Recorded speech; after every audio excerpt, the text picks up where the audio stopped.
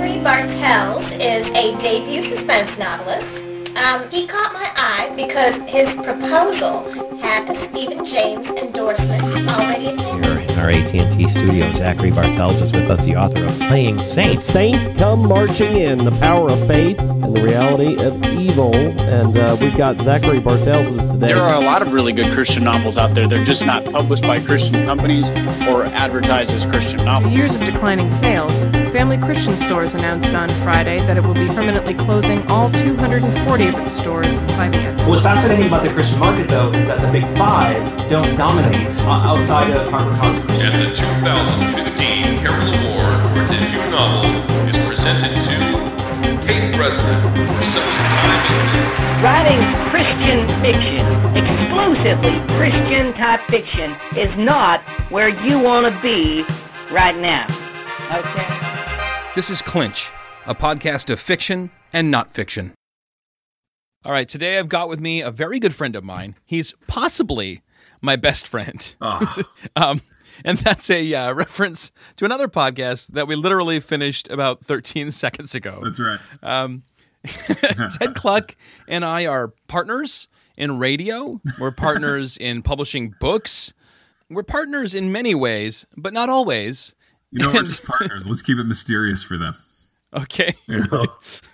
You don't need to know what it means. That's right. What you do need to know is that Ted has written, if we're talking indie and traditional, probably 30-plus books. And traditional books, just traditional alone, maybe 25. Is that about the right estimate? Yeah, I say 25. That's what I tell people. I think that's in the ballpark.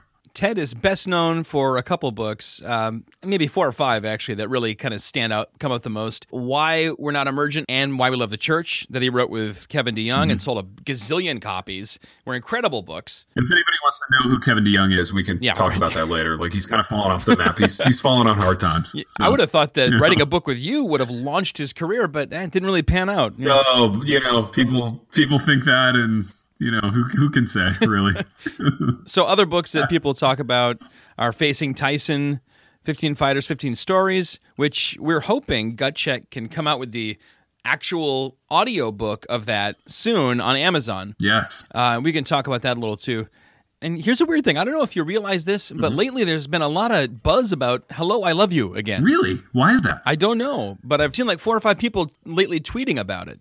In fact, Let's talk about those 2 things. We don't have a ton of time. Okay. You got your crazy academic schedule. Yeah. I want to talk about 3 things. Okay. One is, and this is probably a quick answer, you were a full-time writer when I met you. That was your job. Uh-huh. That was it. You wrote books, you sold them, you wrote columns, you sold them. That was your income. Yeah. So I knew you doing that for 7 or 8 years, and then you kind of walked away from doing that full-time and entered academia, where now you can write, but you don't have the time to sort of pursue it like crazy. So what's that like? Yeah, it's, academia brings with it some privileges. I mean, I get to use office as a verb, which is incredibly pretentious, in which I do it as often as I possibly can. So, like, for example, if I'm walking you through my building on campus, I could say something like, I office at the end of the hallway. And you would then stifle the urge to punch me in the throat. I want to punch you right now. Yeah, now. Oh, I love it. Baby, that reminds me of a story that I got to tell you off the air. Okay. I just don't want you to forget. And I realize we're on the air and I don't want to use airtime for this. But to answer your question, I love it. I absolutely love teaching. I teach at Union University. I teach journalism. And I'm kind of heading up the journalism program there. And I absolutely love it. It's a great thing for a writer because the academy provides for me and my family stability, which is something that in all those years of freelancing, kind of feast or famine, we never really had that. So freelancing was great. I do miss it. I miss the absolute freedom of it. I miss the, being responsible, eating what you kill kind of thing. And there was absolutely nothing tying us down. But at the end of the day, I'm really, really happy to be here. And I'm really thankful for this job. And I hope it's the last one I ever have. I mean, I hope to ever to stay here until the end of my career, for sure. So you just said you miss the freedom of the schedule, but do you miss the writing? Like, I mean, do you ever get that gnaw? Like, I haven't written a book in some time now. I don't really miss that because I get to write still. So I'm writing columns. I write for our local paper, but they're in a relationship with USA Today. So a lot of the stuff gets picked up by USA Today, which is fun. So I feel like kind of whenever I just want to dash something off, whenever I get the urge to say something, I've got a good outlet for it. So no, I haven't really had this huge urge to write a book, although I am currently writing a book, and I don't even know if I mentioned this to you, but I'm writing a journalism textbook for a textbook publisher. I did not know that. What? Yes, this is a brand new thing, a completely new challenge. The publisher is Kendall Hunt, and they've been kind enough to let me write a journalism book. So we'll see how that's going to turn out. And that's awesome. Yeah, that was really motivated by, teaching these classes and just kind of having the textbooks be crappy and mediocre. And the students hate textbooks, and we make them buy textbooks, but then I'm convinced they never use them, and I don't even want to use them. So really, most of my classes are just reading people who are great at the craft anyway and talking about what makes it great. So yeah, I'm writing a textbook, man. It's going to be kind of narrative. It's going to be way different. It's going to be shorter. And I hope it works. So I'm a little bit nervous, but I'm enjoying it. You're also co-writing a novel at present, are you not? Yes, I am. I'm co-writing a follow-up novel. So it's a sequel, actually. It's called Re-Raptured Again. It's a hilarious Rapture sequel, an end times novel. And I think, I don't want to speak for you, Zach, but I think it's probably the best thing that either of us have ever done, together or apart. So I'm confident in saying that. I'm confident that I think anyone who purchases this, it will be their favorite novel of all time. Yeah, I would say it's the greatest thing anyone's ever written. I agree. It's gonna kind of hit the canon right there in that sweet spot of To Kill a Mockingbird. It'll be assigned reading in like middle schools, like 8th grade. I think will be kind of the wheelhouse for this novel. But dude, can you imagine? Humor level might be 8th grade. Yeah, can you imagine getting assigned Re-Raptured and Re-Raptured Again in an 8th grade class? I should have been so lucky, right? Dude, seriously, I would have liked school so much more. Quick story: I was out at dinner with a couple of couples after church this last Sunday, and the woman in one of these couples indicated that she's like a businesswoman, right? So she's out there, she's making deals, she's doing business, making things happen, and she indicated that she had run out of real estate podcasts to listen to. Oh boy! And she was like, I was looking for something to listen to, so I Googled Ted Kluck podcast, and she was like, I listened to the Woolery episode of the Gutcheck podcast, which for me was like one of my favorite eps of all time, both to do and to listen to, because I listened to all of the episodes of our podcast, of the Gutcheck Pod. I listened to every minute of every episode. So she indicated that she listened to Woolery, and she was especially taken aback by our chapters, our Re-Raptured chapters, because there was a kind of a deep dive into the world of Ultragest. So this drug, this drug that we'd created that quickens the gestation period in certain Calvinist women. So she was both fascinated by it and offended by it. That was the dynamic. And horrified. Yeah, that's the sweet spot. Yeah, I'm like, what? This has worked then. I feel good about it. Now, I want to ask you about something that's on my mind, which is having written a book that was published by a major publisher and going, I'd like to make an audiobook of that. Yes. How did that go? And what do you think we learned in that process? And what are the odds for me going forward? Yeah, great questions. Well, how it went on my end from a right standpoint consisted of me writing an email to my editor at the Lions Press at the time, who was really cool, and saying, hey, I'd like to make an audiobook out of Facing Tyson. Are you guys going to do anything with it in that regard? And him saying, go for it. And then like a week later, I got a little like rights relinquishment contract in the mail, and I signed it and sent it back. And the audio rights belonged to us at that point. So, on that end, and in that particular case, it was really easy. Here's what I remember about recording. I remember that we went into my basement in Michigan at the time, which had a full-size boxing ring in it, which in and of itself is a long story. But I used to manage a heavyweight boxer. We would spar down there. You and I used to spar down there, which was a lot of fun.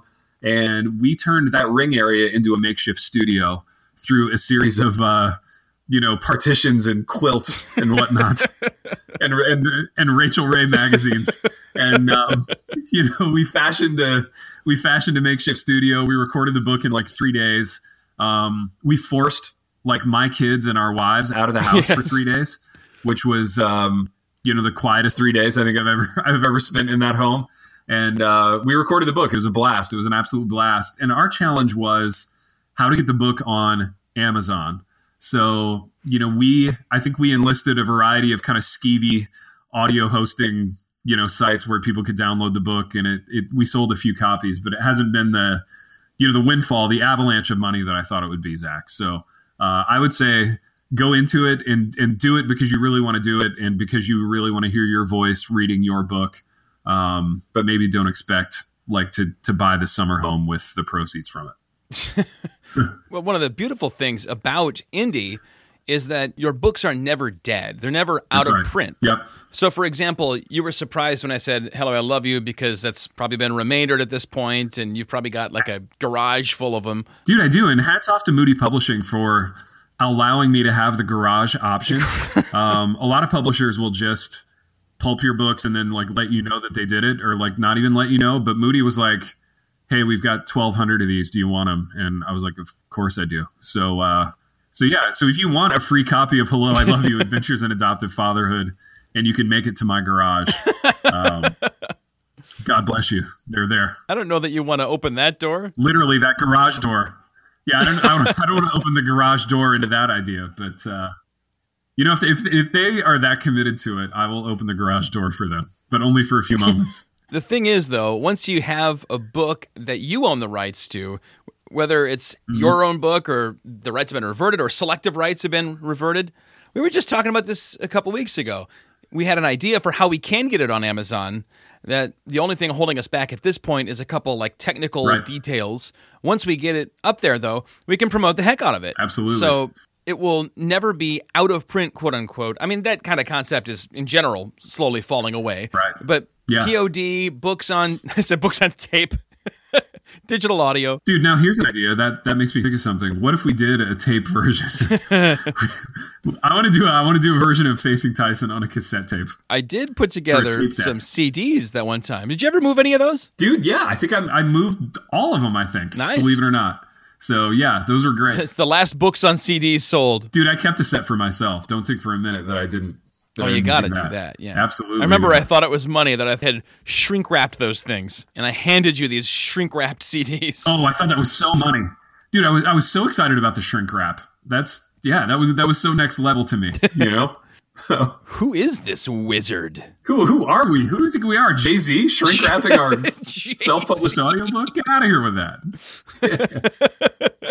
Let me ask you one more question. This one's deep, though. This is like a Garfield Eyes level, glum episode kind of soul question. Through 25 books, now you don't really miss writing that kind of book with that kind of contract. Yeah. When did the magic die, and why? And did it happen all at once or kind of slowly? Oh, this is a great question. This is fascinating, and I truly only have 3 minutes. Well, end it in 3 minutes, man. I'm going to end it in 3 minutes. When did the magic die? I think the magic died, Zach, when I had to start ghostwriting to pay the bills. And this is not me impugning ghostwriting, because that was God's provision for a time. And even a couple of those projects were really fun and life-giving. But for every fun, life-giving ghostwriting project, I had a couple that were just soul-suckingly hard and kind of embittering for a time. So yeah, that was when the magic died. That was when I was like, this is just an industry. You know what I mean? There's not much about this. This is magic. That's magical. This is just an industry. It employs a lot of people. There's product being turned out, but I lost kind of the romantic view of what it is that I did. And I actually think, all kidding aside, I think it's important for writers to, whatever little technique you use to kind of maintain the romance in your writing life, I think you need to do it. And for me, sometimes it's just taking a break and reading some great books or watching movies that glamorize writing and make it look cool. I think that's an important thing to do, because I think, it's good to remind ourselves that, getting paid to write a book is a pretty cool thing, even if, the deal's not perfect or the circumstance behind your book isn't perfect. It's still a pretty cool thing at the end of the day to get paid to write. So yeah, that's it, man. That's the that's the answer to your glum, dead Garfield eyes existential question. I hope it's okay. It strikes me that your first book was Paper Tyson. Tiger, right? Oh, yeah, Tyson was the first one. Okay. It strikes me that your second book was Paper Tiger. Yeah, exactly. But I mean, both of these, you're riding in buses, you're traveling all over the place, you're in these gritty diners and the gym with Marvis Frazier and the bad part of town. You're on the bus with the semi-pro football team. You're in it. You're doing it. You're living it. It's magic. Yeah. And then to take that, that football book idea, flip it upside down, and now you're writing it for someone else. Yeah. And you're creating a cog. You're becoming a cog. I can see how that could just kind of jade you, steal the joy from you. No, you're absolutely right, man. You're absolutely right. And I think that immersive, in the moment kind of thing is my wheelhouse. Like for me, I think as I look back on my career, those are going to be the ones that I want to read again and that I'm proud of. And, but they all served a purpose, and that's the fun thing about it. Just being able to look back and see how, God took care of us with this project or that. So, thankful for all of them, for sure. Thank you so much, Ted. Appreciate it. Yeah, man. Thank you. Thanks for asking great questions. I appreciate it, baby.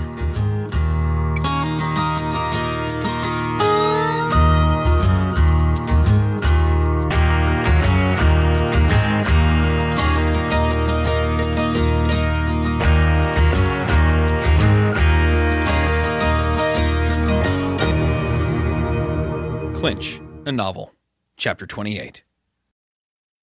Dan Barton eased on the brake and squinted at the sign. There were no streetlights out here, and even with his high beams on, he was practically on top of the intersection before he could make out the street name. Technically, he was supposed to be wearing glasses, but he never did. As he passed the cross street, he could finally make out the word Trowbridge Road.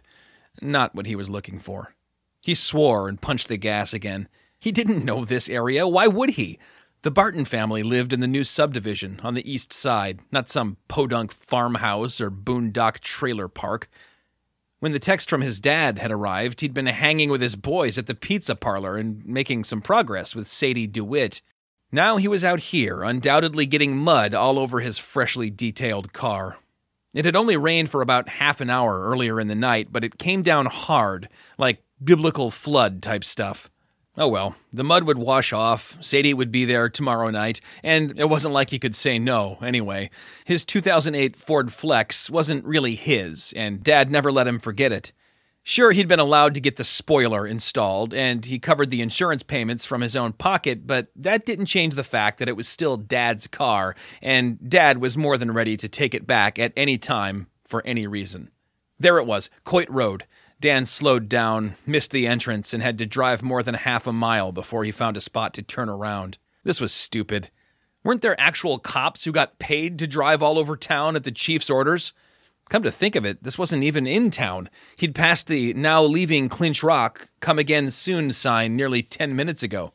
Maybe Dad was out of his jurisdiction. Maybe he needed someone he could really trust.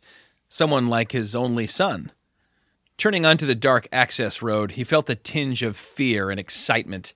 The front driver's tire dropped down into a rain-filled pothole, and as the car bounced back out, his lights glinted off the heavy chain spanning the dirt drive, and the "Park Closed" sign suspended from it. Slamming on the brakes, he felt his car slide in the mud and connect with the heavy steel links. The chain stretched back, but didn't break. Dan cursed again and shifted into reverse. It took a moment for the tires to win traction, and as he slowly backed up, the chain came with him, now connected with the grill somehow. A triple knot formed in his stomach. Dad was going to kill him.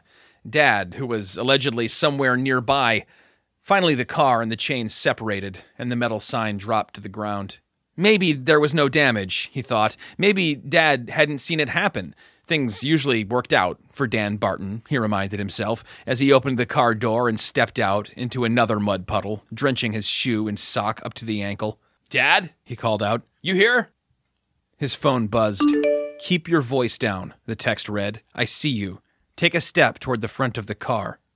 Dan obeyed, stopping just short of the high beams, which shone out to illuminate the black space between trees. No one out there. Another message buzzed in. "Hold your phone up as high as you can." "Why?" he typed, and hit send. Just do it. Dan complied, rising up onto his toes and extending his arm up high, bringing the top of his phone 9 feet off the ground. The glow of the screen barely illuminated the roof of the car, and Dan was thinking about turning on the flashlight when the device exploded in his hand. Just gone. One moment it was there, and the next it was blasted out of existence, as though taken out by a sniper. Before he could begin to process this, he saw a flash of blue cut through the outer rim of the far headlight, and someone slid over the hood of the car, Dukes of Hazzard style. The sharp edge of a boot heel dug into his hip, and Barton slipped down into the mud. He rolled twice before coming to rest on his elbows, covered in muck. Looking up, he saw his assailant, a woman in a blue skirt and leggings with blue hair. She slid in behind the wheel of the Flex and pulled the door shut. "Hey!" Dan shouted, rising frantically and lunging toward the car, only to feel his feet slip out from under him once again. The car backed up 10 feet, spraying muddy water all over him, and came to a stop, halfway to where the dirt drive met the highway. Barton stood again, slower this time, and took a successful step, then another. The car was idling now, and through the headlights, Dan could barely make out the driver under the feeble glow of the dome lamp. She was going through his gym bag. What was going on? And where was Dad? Dan was just a few steps shy of the car when the woman leaned out the open window and asked, "Do you have a pen in here?" nonchalantly, as though she'd stopped him on the street. Yeah, Dan said.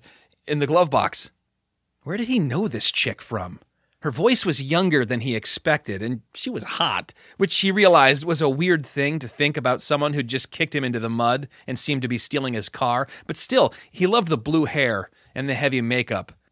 She was tossing maps and napkins from the glove compartment, then came out with a small spray bottle in a vinyl case. "Pepper spray?" she said. "Seriously? You're such a pansy." Barton took another step toward the car. That was my mom's. It's not... Oh, here we go. Perfect. She bit the cap off the Sharpie and started writing a string of numbers on the back of his practice shirt. He smiled. Whoever she was into him, of course. Sadie was all right, but this was different, exciting. Crazy chick literally coming out of the woodwork to give him her number. They'd have a great story about how they met. "Hey, hand me those sweats," he said. "Let me get out of these muddy clothes." The blue-haired girl tossed the T-shirt at him. Wait, this wasn't right. She'd written way too many digits. "What is this?" he asked. "GPS coordinates. That's where you'll find your dad. I chained him to a tree." "You chained my dad? What?" It's a long story, but trust me, he had it coming. Anyway, you should probably get there ASAP. It's starting to get cold out. Oh, and you're going to need some bolt cutters, for the chain. Barton grabbed the door handle and yanked. Locked.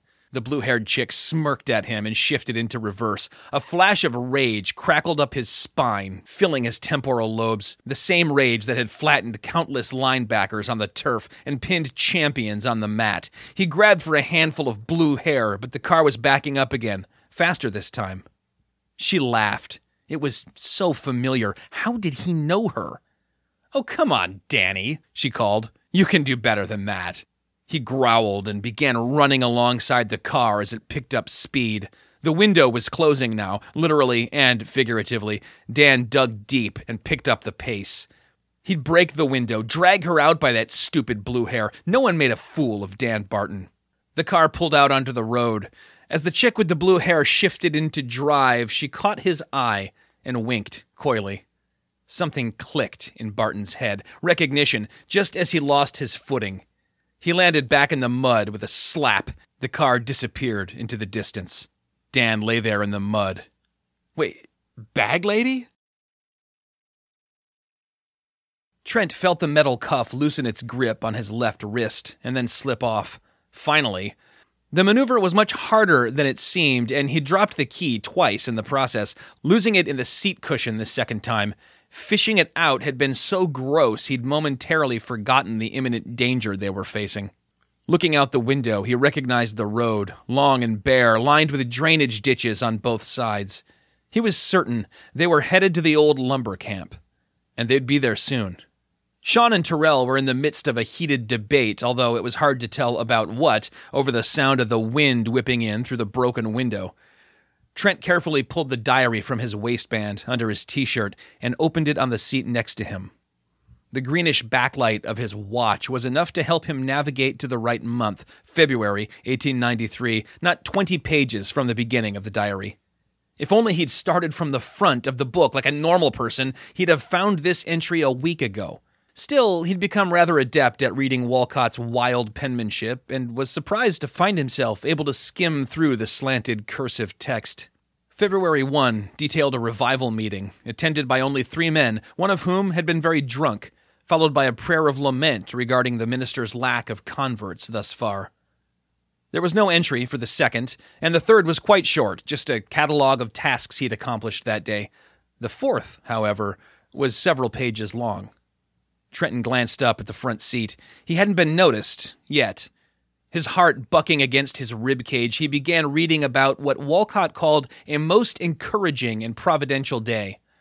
The preacher had been visiting the lumber camp, offering Bibles to the camp workers when the lumbermen returned for the evening meal. The camp cook had asked Walcott to stay and say grace for the men. Little did I know, Trent read, what distinguished man would be in attendance, inspecting the enterprise that had made him wealthier than any man I have ever met. A harsh beam of light suddenly blinded Trent. "What you got there, Marsh?" Sean asked. He let out a deep, cruel laugh. "Hey, Tango, you're going to want to pull over. I think I found what we're looking for." Judith parked at the curb in front of the police station. A hand-lettered sign on the front door read, "Sorry, we're closed. Call 911 for emergency." Of course they were keeping the place locked down. With the chief in the holding cell, they couldn't afford drop-ins or looky-loos. She surveyed the outside of the small building. The windows were reinforced with wire mesh, none of them lower than 8 feet off the ground. There was an emergency exit next to the cornerstone, erected 1898, but no handle on the outside. No, there was only one way in, right up the steps to the front door. She reached into her right boot and withdrew the handcuffs. This was going to be tricky. One wrong move and she'd find herself cellmates with Adam. No, that couldn't happen. She whispered the words of the Angelus prayer. "Pour forth your grace into my heart, that as I have known the incarnation of Christ, your Son, by the message of an angel, so by his passion and cross may I be brought to the glory of his resurrection." She could hear the church bells from the YouTube video clanging in her head and the hardcore Latin chanting. It was working. She added, "Lord, keep Adam safe. Give me strength and speed, and send your angels to help me. Amen." Judith opened the door and was halfway out of the car when she remembered Barton's pepper spray. "Expires February 2006, the bottle said. 12 years ago. One more thing, Lord," she said. "I really need this little can of mace to work. Bet you don't hear that very often." The squad car squealed to a stop on the empty road, and Terrell stepped out. Trenton panicked and chucked the diary out the open window. He heard the cop shout in protest, and then the sploosh of the old book landing in the ditch. Terrell reached into the car, grabbed 2 fistfuls of Trent's shirt, dragged him out through the window, and dumped him to the ground. "Go get it," he ordered. "And don't even think of running if you want to see your old man again." Trent crossed the street in the moonlight and walked along the side of the road, peering down into the ditch. He prayed that Judith was even now coming to her senses and calling the authorities. Any authorities. All of them. Sure, she'd done incredible things today, but even Judith had to see that breaking a man out of jail was beyond her abilities. The squad car pulled up next to him, and the spotlight came to life, shining down into the ditch, slowly sweeping back and forth. "Wait!" Trent shouted. "Go back!" The leather-bound book was floating along in the murky water, caught up in the suction current. "Well, what are you waiting for?" Terrell demanded, opening the car door hard into Trent's back, propelling him down into the ditch. The water was pleasantly cool as Trent stood and began wading along in it, easily catching up to the book and snatching it from amongst the other floating debris. Climbing back out of the ditch, however, was a lot more difficult. The steep incline was covered in slick, wet grass. "Oh, for crying out loud!" Terrell said, taking a step down halfway into the ditch and extending his long arm. "Grab on." Trent knew immediately what Judith would do. Grab that lanky cop by the wrist and jerk him down into the ditch, use a knee to pin his head underwater while she relieved him of his gun. But Trent just took his captor's proffered hand and felt himself yanked up to street level, where he was rewarded with an open hand to the face that nearly knocked him back down into the water. Terrell grabbed the waterlogged book, gave it one hard shake, and tried to flip through it. The pages were sticking and the ink was running, which Trenton supposed was both good news and bad. Good for leverage, bad for Terrell's temper. "You're making it worse, dude," Sean warned from the passenger seat. "Just set it up here by the heater to dry it off."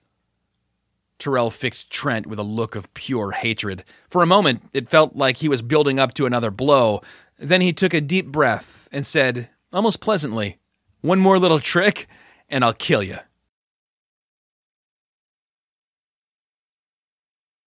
Adam sat on the bench at the rear of the cell and prayed. A half an hour earlier, he'd given up on winning Jesse over and turned to a higher source for help. He'd been praying for justice to be done, for God to confound the plans of the wicked, and mostly for Trent's safety. As far as Adam knew, his son was still up at the camp in the UP, pleasantly oblivious to all this and insulated from it, and yet he felt an enduring sense of disquiet. But now, out of nowhere, it was replaced by an overwhelming need to pray for Judith, for her to have wisdom and a clear head, for her to remain tethered to reality, however this should all unfold. That's when the pounding on the station door began. "What, people in this town can't read?" Officer Cash grumbled, his feet still propped up on the desk, portly frame wedged into his chair, immersed in his movie. Adam stood and approached the bars of his cell. The surveillance cameras, both inside and out, fed to a bank of monitors which faced the chief's office. And, as it happened, this particular cell. In fact, Adam was the only one in the building who could see the black and white image of Judith standing just outside, metrically banging the door with her fist. She had a wig on, from the looks of it. He might not have even known it was her, but for the fact that she was wearing the same crazy getup Jay Fisher had described the week before. "Judith, what are you doing?" "Hey, Jesse, do me a favor and get rid of this illiterate hick," Cash called out. "My favorite part's coming up." "Oh, you don't need to bother," Adam said. "I mean, you posted a sign, right? They'll go away." "I'm not going to tell you again, Marsh," Cash said. "Shut up." Adam held his breath and willed her to just accept that the place was closed and be on her way. Right, because that sounded like Judith. Bang, bang, bang. Judith pounded the door all the harder, rapping the metal of the cuffs against the solid oak. If they didn't answer soon, she might have to move on to Plan B, although she didn't really have a Plan B. Pull the door off its hinges somehow? Smoke the dirty cops out of the building? Just then, the door opened a few inches, and Jesse Finn's face appeared. "Sorry, we're The word folded in on itself. "What are you supposed to be?" His eyes drifted past her, to the street, and he called out, "Hey, John, come here a minute. Isn't that Chief Barton's car?" "Please, sir, let me in," Judith begged, hands clasped behind her back. "They're after me." "Who's they?" Jesse opened the door wider, giving Judith a clear view past the front desk and the old-timey wooden rail, to the grid of officers' desks and the holding cells beyond. She avoided Adam's gaze and instead focused on Officer Cash, sitting slack-jawed at his desk, watching TV. He was the wild card here. She had to be quick, vicious. "Sorry about this, Jesse," Judith said, raising the pepper spray and pushing her thumb down against the trigger.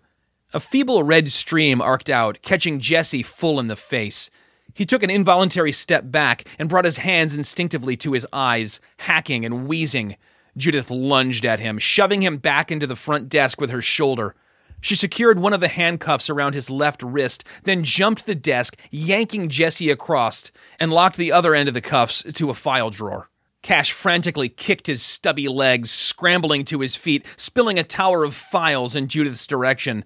She approached quietly, steadily, kicking open the low spring-loaded gate in the rail that separated off the bullpen. "Don't move!" Cash shouted before his gun had even cleared its holster. Judith smirked. "Step aside, Johnny Cash. The chief is coming with me." "Not happening. Hands on your head," Cash warned. "I swear, I'll fire." From behind her, Jesse called out, "She's just a kid! Put the gun away!" He was pouring the remains of a bottle of spring water onto his eyes. "Listen to Sergeant Finn," Adam urged. "No one needs to get hurt here, John." "Too late for that," Jesse wheezed. "Okay, no one else needs to get hurt." "Shut up, Marsh." Judith laughed in that sort of a practiced, pretentious way that rich people laugh on TV. "Come on, Johnny. You really need a gun to deal with a teenage girl half your size, or, I don't know, a third of your size?" Jesse had his keys out, struggling with the handcuff lock. "What did you put in here? Gum?" "Yeah," Judith answered. "Hubba bubba. It's watermelon blast."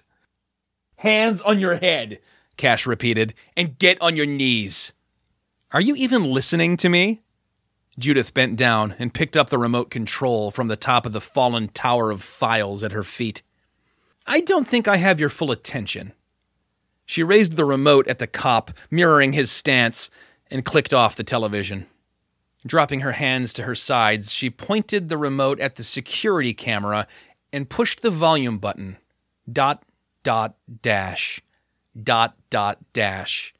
She finally made eye contact with Adam. He nodded.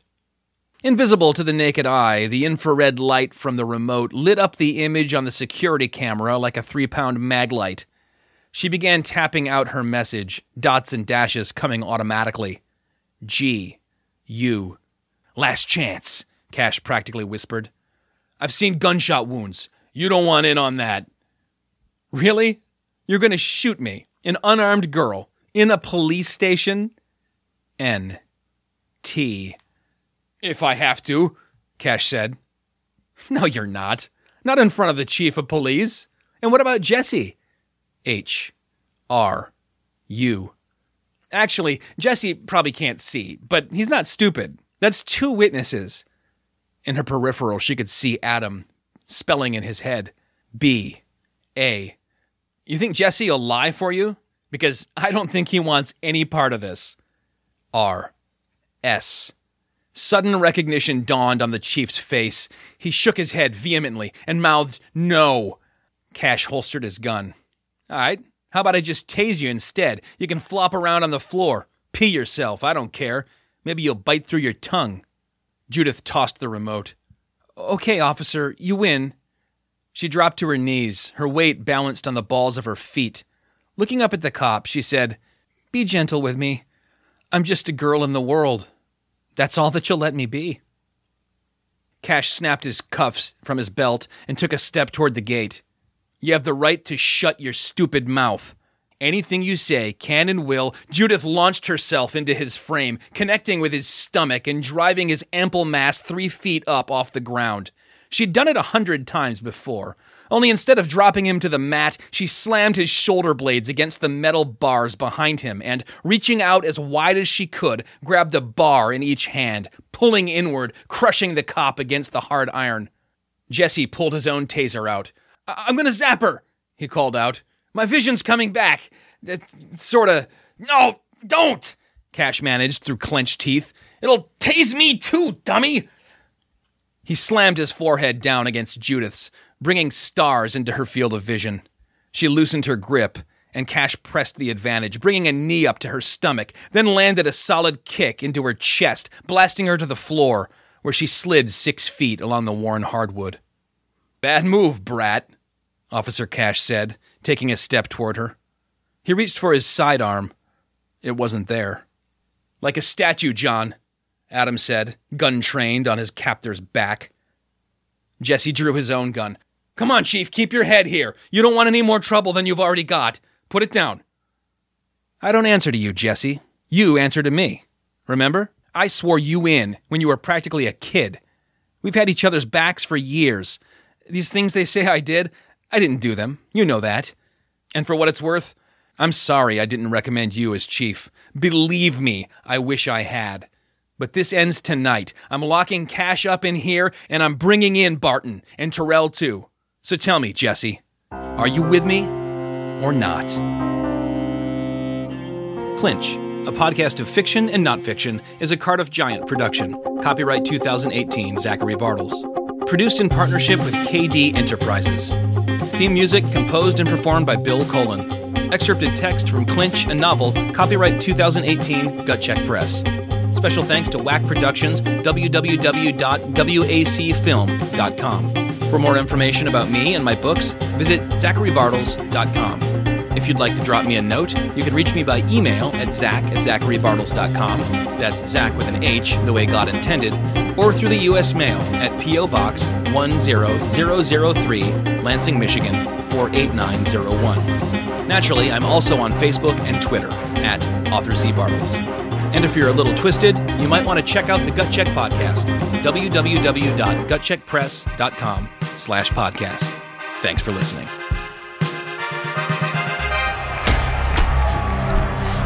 Gut Check Press!